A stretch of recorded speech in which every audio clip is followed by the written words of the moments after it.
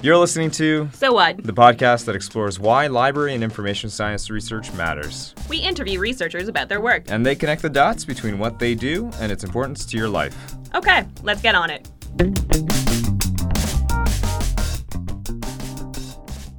There's a push for me, at least, to remind libraries and librarianship that reading still matters. It's something that we want to keep our horse in that race.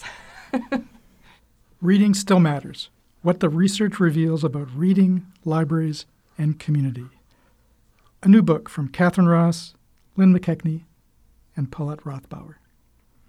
These are scholars who are well acquainted with each other, who've worked together for many years, who are friends, and who are deeply, deeply passionate about the research they do and about the position of reading in our lives, the position of the reader in our own lives. So I'm Catherine Ross, and I'm a professor emerita at FIMS at Western. And I'm Lynn McKechnie, and I'm a professor at FIMS at Western. I'm Paulette Rothbauer. Also, I'm an associate professor at FIMS at Western. And I also think it's probably worth saying that Lynn McKechnie was my supervisor. And my supervisor was Catherine Ross. We are a family of scholars. And we've been focused on reading now for how many years? Well, me probably since 1991, so 25, 26 years. And me, like, forever. I don't remember not being focused on reading. Oh, okay. Since I was a little girl, I want to say. Because you were in a bookstore before you were in a library school. Yeah. Well, I'm going to have to do a case study of you then. Well, the first book was Reading Matters. And since then, we thought we should just do an update. It'll be the same book, just updated. But then when we got into it, it turned out that no, we couldn't just update it. We had to rewrite the whole thing because certain things that we had featured in the first edition, like stuff about series books, we felt, okay, that battle's been won. People are no longer saying series books ruins readers for real reading. They're now stocking series books and treating them properly in libraries and so on. So, but new issues came up, and one of them, of course, is the whole business of reading online and digital reading. And people are suggesting that, and some people are suggesting that, well, reading doesn't matter as much because, everything is going to be done in some other format. So reading still matters, connected it to the first book, but also is making a strong statement about how this is an important thing.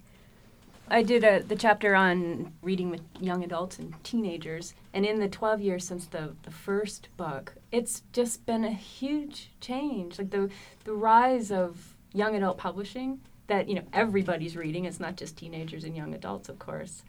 The three big franchises, they call them, so Harry Potter, The Hunger Games, and Twilight, just launched this whole new golden era of young adult literature. And so because of that, it just meant that there's a whole new milieu in publishing and reading and literary production, all of it, that it just needed, it really, really seriously needed updating. So that the hand-wringing around teenagers and reading that might have been in place 15 years ago, which is that teenagers aren't reading, that endures. That's a myth that just endures. But teenagers and young adults, of course, are reading more than they've ever read before. And they're reading sort of promiscuously across all kinds of formats and all kinds of publishing landscapes. Fan fiction is massive, and we're just really, if we're just really beginning to look at fan fiction sort of in public libraries, right? It's not so much as a collection issue as a cultural issue. If we know that teenagers are reading fan fiction and that fan fiction is being read by the millions, right? We have to take some account of it. So there's been a lot of changes that way. Really fun and exciting things to look into, in fact. And with the children, it's kind of interesting because at the time of the first book, and my early research looked at emergent reading, the big question, how do children become readers? And a lot of work was done on that. And if anything, I would say maybe too much work, because one of the differences between adults and teens and children is that we could impose reading on them. And the research is actually pretty clear that when you impose reading, I mean, I can still hear one boy saying, "Do you like reading?" "Well, it depends," he said. "If it's assigned, I don't. If I pick it myself, I do." So there's been all that emergent reading stuff now, a little bit of a backsplash, because we're doing a lot of damage. You know, we're turning reading into work. So it still matters, but what really matters is this whole idea of a large, broad access to reading materials that a place like the public library can provide, free, and voluntary free reading, which we owe to a researcher called Stephen Krashen from Education, the ability to pick your own stuff. And of course, there is now digital reading. And so I've done some research, and others have done a lot of research on children and ebooks and their digital reading. And a wonderful thing about children is that they're so flexible. So we were asking, which do you like best? Do you like the ebook, or do you like the print book? And I can still see one little guy, and he's looking around. He's looking from one to the other. And then he goes, "Both! Why are you asking me? These are both books." So he troubled our definition and understanding of book. And in him it was innate. We saw that across many children. So, so it still matters, but in a different way, a little bit of a pushback against formal education approaches, which are not a problem. Schools have to teach kids to read. But to make them readers is different. And then the other, it's this digital reading is big. And one thing that you were implying, but you didn't say the word, so I'm going to say it, which is pleasure. Yeah. The key, we think, in all of this is pleasure. Yeah. And starting with something that the child likes, whether it's considered a classic by literary critics, it doesn't matter. The Golden Book I read would probably be sneered at. They'd say, "Look at these, inferior comic book-like illustrations," compared with, say, Morris Sendak. This is very inferior, but it was something that I loved right then. And I think that's one of the things we've all found, is that you have to start with what does the person love, whether they're an adult, and whether they're reading some denigrated genre like romance, or if they're a child reading a denigrated genre, such as what used to be series books, you have to start with what they love and then let them choose. So I think with the reading research in teens, especially the reading that they choose to do, the free voluntary reading or the reading that they do for pleasure, like I sometimes think of it as kind of a radical thing to support teenagers' reading choices. And I think that because teenagers' behavior is so circumscribed that their ability to exercise, agency and autonomy and choice in a world that surveils their every movement and almost their every thought, to make a choice to read. So it's not just the choice about what to read, it's the choice to engage that way with the world. The argument that Marian Wolf is making is that when we surf and skim websites, going from node to node to node, we're changing our brains. And Nicholas Carr, I think, agrees that we're changing our brains, and not for the better. We're changing them in such a way as to make it impossible now to read Middlemarch. And a number of critics have said, "I used to be able to read Middlemarch, but now I can't read Middlemarch." They say in very long books that actually must have taken them years to write. "I can't get into that deep stuff because my brain has been changed."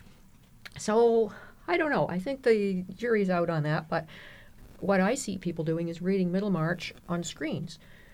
So it all depends, doesn't it? And you've done research with children. Well, and they talk again and again about that, still talk about that business of going away and immersing themselves in books. They don't use those words. One interesting thing about children is that they've been less tampered with. As the school is very prescribed, but the rest of it is freer. Like, it hasn't crossed their mind that reading is a radical act. They just do it. They read what they want to read. They read for pleasure. But you do see them they're doing deep reading. And it may also be because they're still really involved with decoding and all of the logistics around reading, which is a very short period where you learn to do that.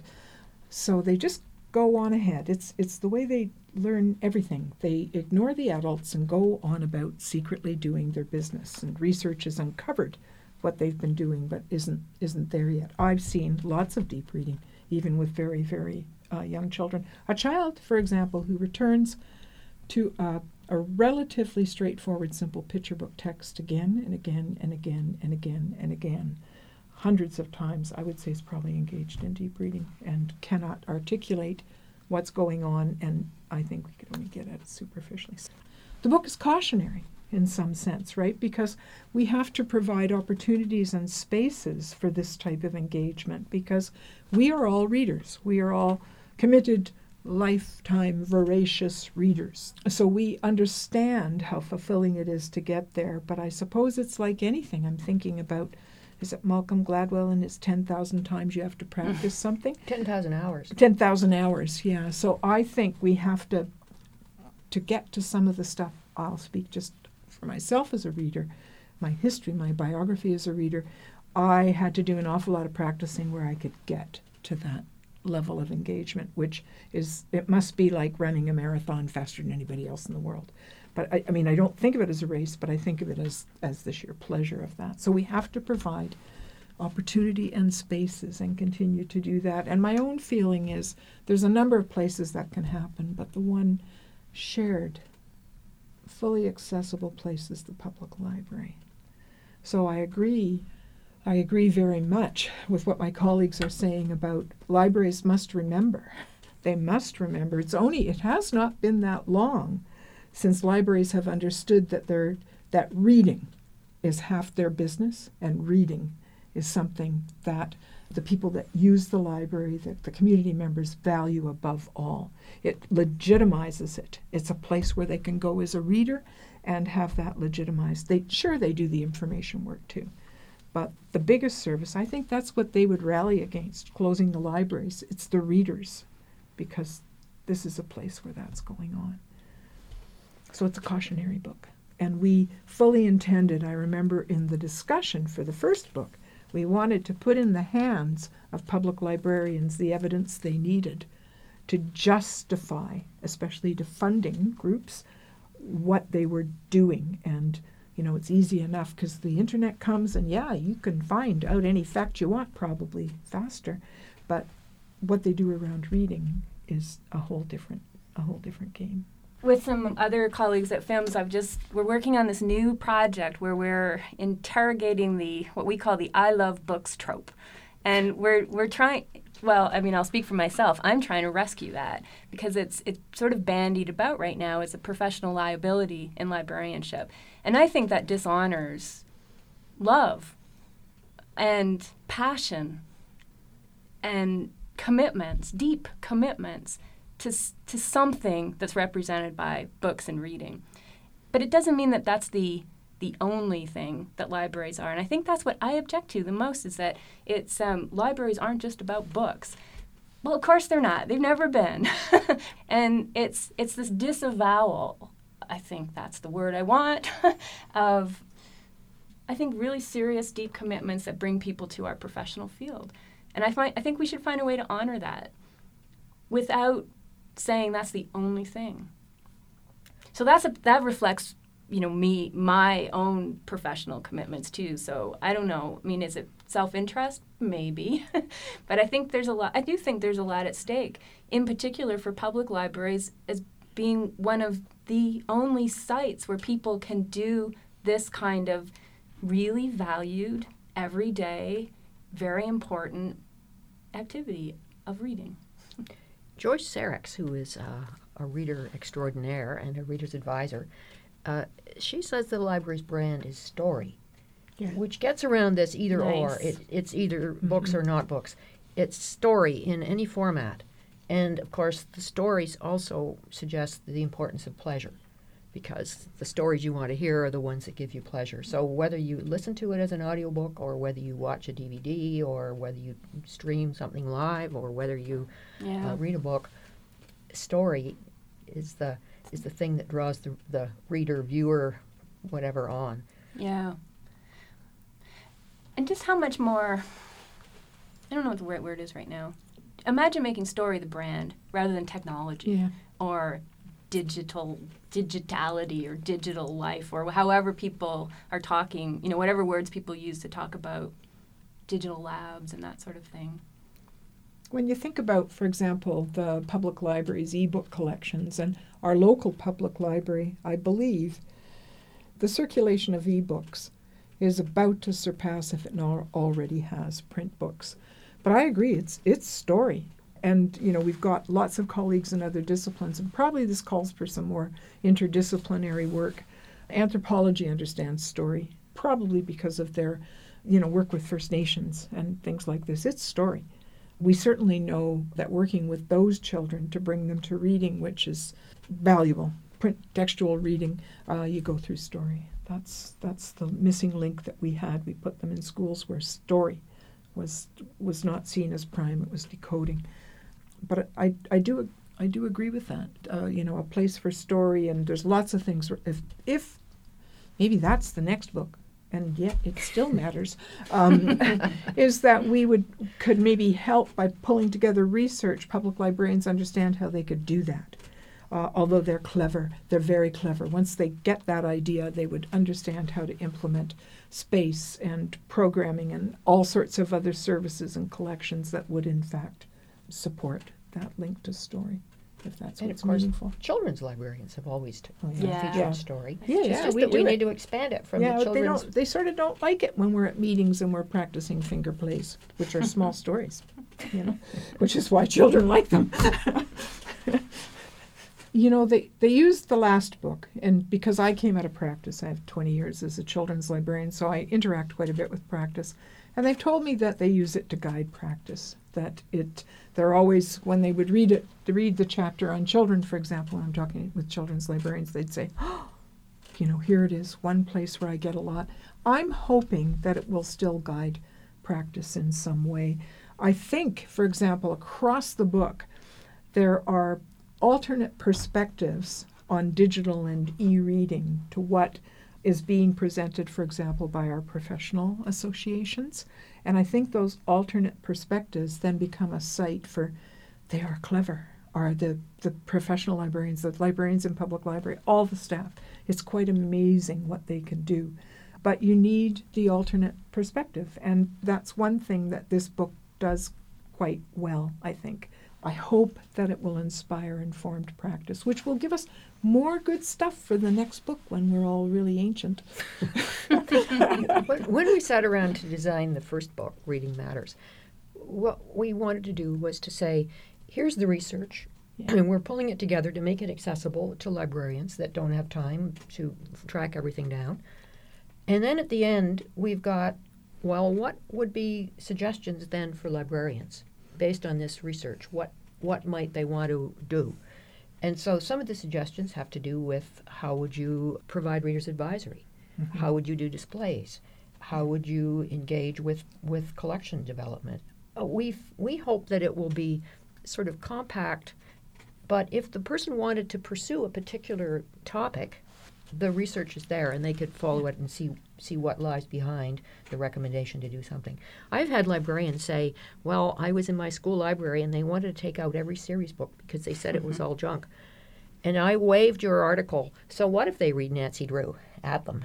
It was like, Series readers talk back. You forgot Series readers talk back. Subtitle, it was based on best. series readers. 60% of them, these avid readers that weren't chosen because they were series book readers, they were chosen because they said, reading is really important in my life. And when asked, what did you read next and next and next, they then said, oh, and Nancy Drew. Or, oh, then I read the fill in the blank, depending on their age, series. So when she waved this at them, they apparently fell away like vampires do when you wave crosses and garlic at them. So we hope that it will provide some tools for librarians to do the kind of work they want to do, which is to engage with their readers and with their users. And I just want to add to that by saying that I think the book also kind of works as a banner. It's a declarative statement that reading still matters. So it matters for professional practice and for library workers like we've been talking about, but it also works that way with researchers from different disciplines too. And they say that reading fictions as opposed to nonfiction enhances theory of mind, which is the understanding that other people see the world differently and so on than the way you may, and enhances empathy.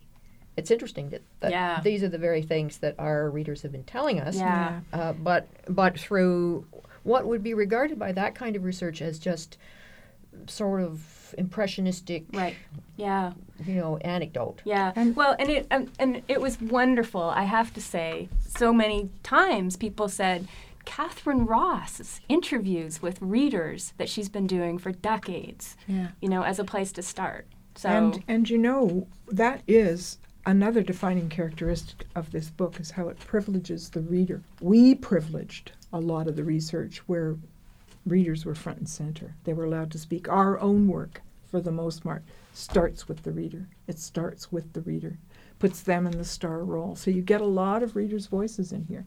It's a very complicated and large topic for individuals, their life as a reader.